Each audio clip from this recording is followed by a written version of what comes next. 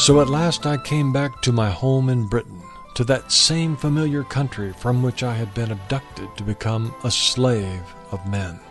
My family rejoiced at my return, and when my tribulations they had learned, they begged me as a son to stay with them and never leave our happy home again. Welcome to the InVerse Theology Project. I'm your host, T.M. Moore. This is Volume 5, Number 3, Historical Theology. Patrick's journey back to his home in Britain was a bit harrowing at times, but he did return, and his family made him promise that he would never leave them again. Well, we know we shouldn't make promises we can't keep, particularly when God has other plans, as he did with Patrick. In this installment of the InVerse Theology Project, Patrick relates his journey home and the vision that changed his life. This installment is part 2 of Holy Servant Boy in the series, The Burden of Patrick. And so it happened, when we had for many days been walking through a wilderness, the men ran out of food, and they grew weak from hunger. Then to me the captain spoke.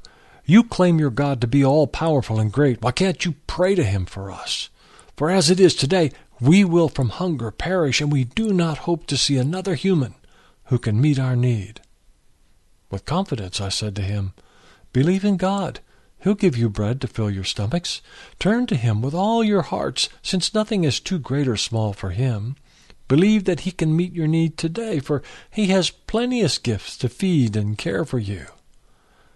Then, with God's help, it came about, and to the glory of his name, a herd of pigs appeared before our eyes.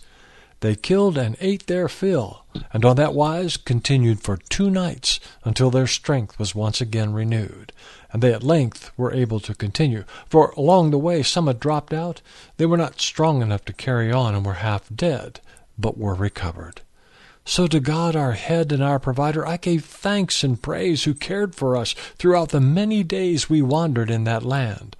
And from that day I gained prestige among the men. When they some honey found, they offered some to me, and said, "This is a sacrifice that we have offered to our gods." I tasted none of it, thank God. That very night, the one in which their honey I refused, there came to me while I was sleeping him whose shame is everlasting. Satan tested me severely, and the memory will be with me so long as in this body I remain. As if a boulder from the sky had fallen on me, all my limbs were numb.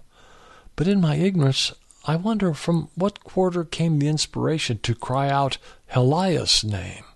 I wish I knew. But in the midst of this I saw the sun begin to rise in heaven.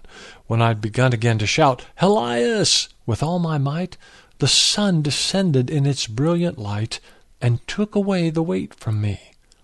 Then I believed that it was Jesus Christ who my deliverance had achieved, and that it was the Spirit of the living God who caused me thus to cry, and cried in me.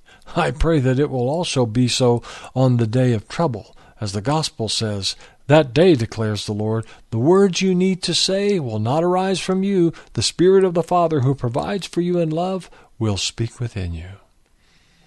So, as I have said above, we journeyed many days. Instead of suffering daily deprivation, though, all the Lord provided us with food and fire, dry conditions.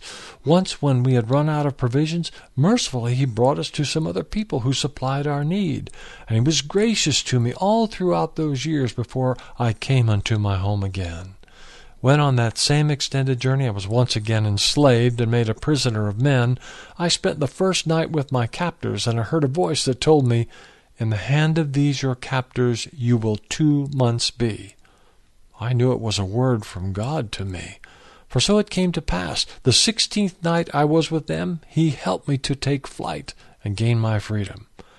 So at last I came back to my home in Britain, to that same familiar country from which I had been abducted to become a slave of men. My family rejoiced at my return, and when my tribulations they had learned, they begged me as a son to stay with them and never leave our happy home again. And so, no doubt, I would have been content to do. But God was pleased I should be spent in other ways. For while I tarried there amid my leisure, he worked to prepare me for a larger task.